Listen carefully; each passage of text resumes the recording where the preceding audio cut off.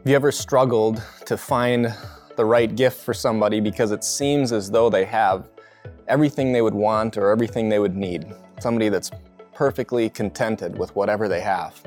It can be a struggle. Maybe it's a mother or father, maybe it's a spouse, or maybe even a grown child. Imagine what that struggle would be like then when we wonder to ourselves, how do we give something to the Lord? What would we give to Him in repayment for what He has given for us? How would the gift be big enough? What might I do? Wouldn't it be great if I had independent wealth so that I could give enormous amounts of money to His work? Or maybe it would work if I could be free enough in my schedule to go great distances to be part of His work somewhere very far away. What if I could be a great communicator so that I could be part of a great conversion like the one that happened at Pentecost? None of these are sinister thoughts, but they are misguided. They kind of miss the point. That Jesus didn't live and die and rise again so that you or I could spend our lives trying to match His gift or even raise it.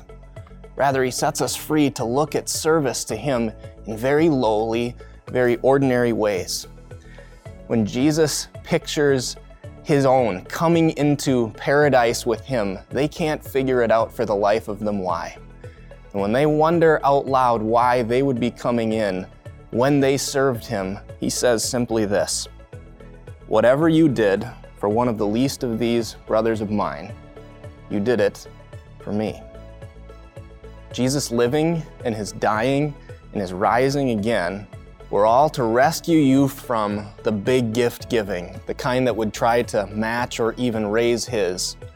Instead, He sets us free with His life and His death to simply live where He has put us.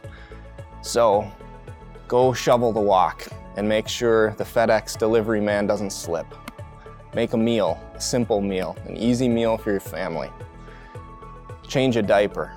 And in all of these ordinary, simple ways, you can know that you are living freely the life that God has given back to you in the work of Jesus, His Son.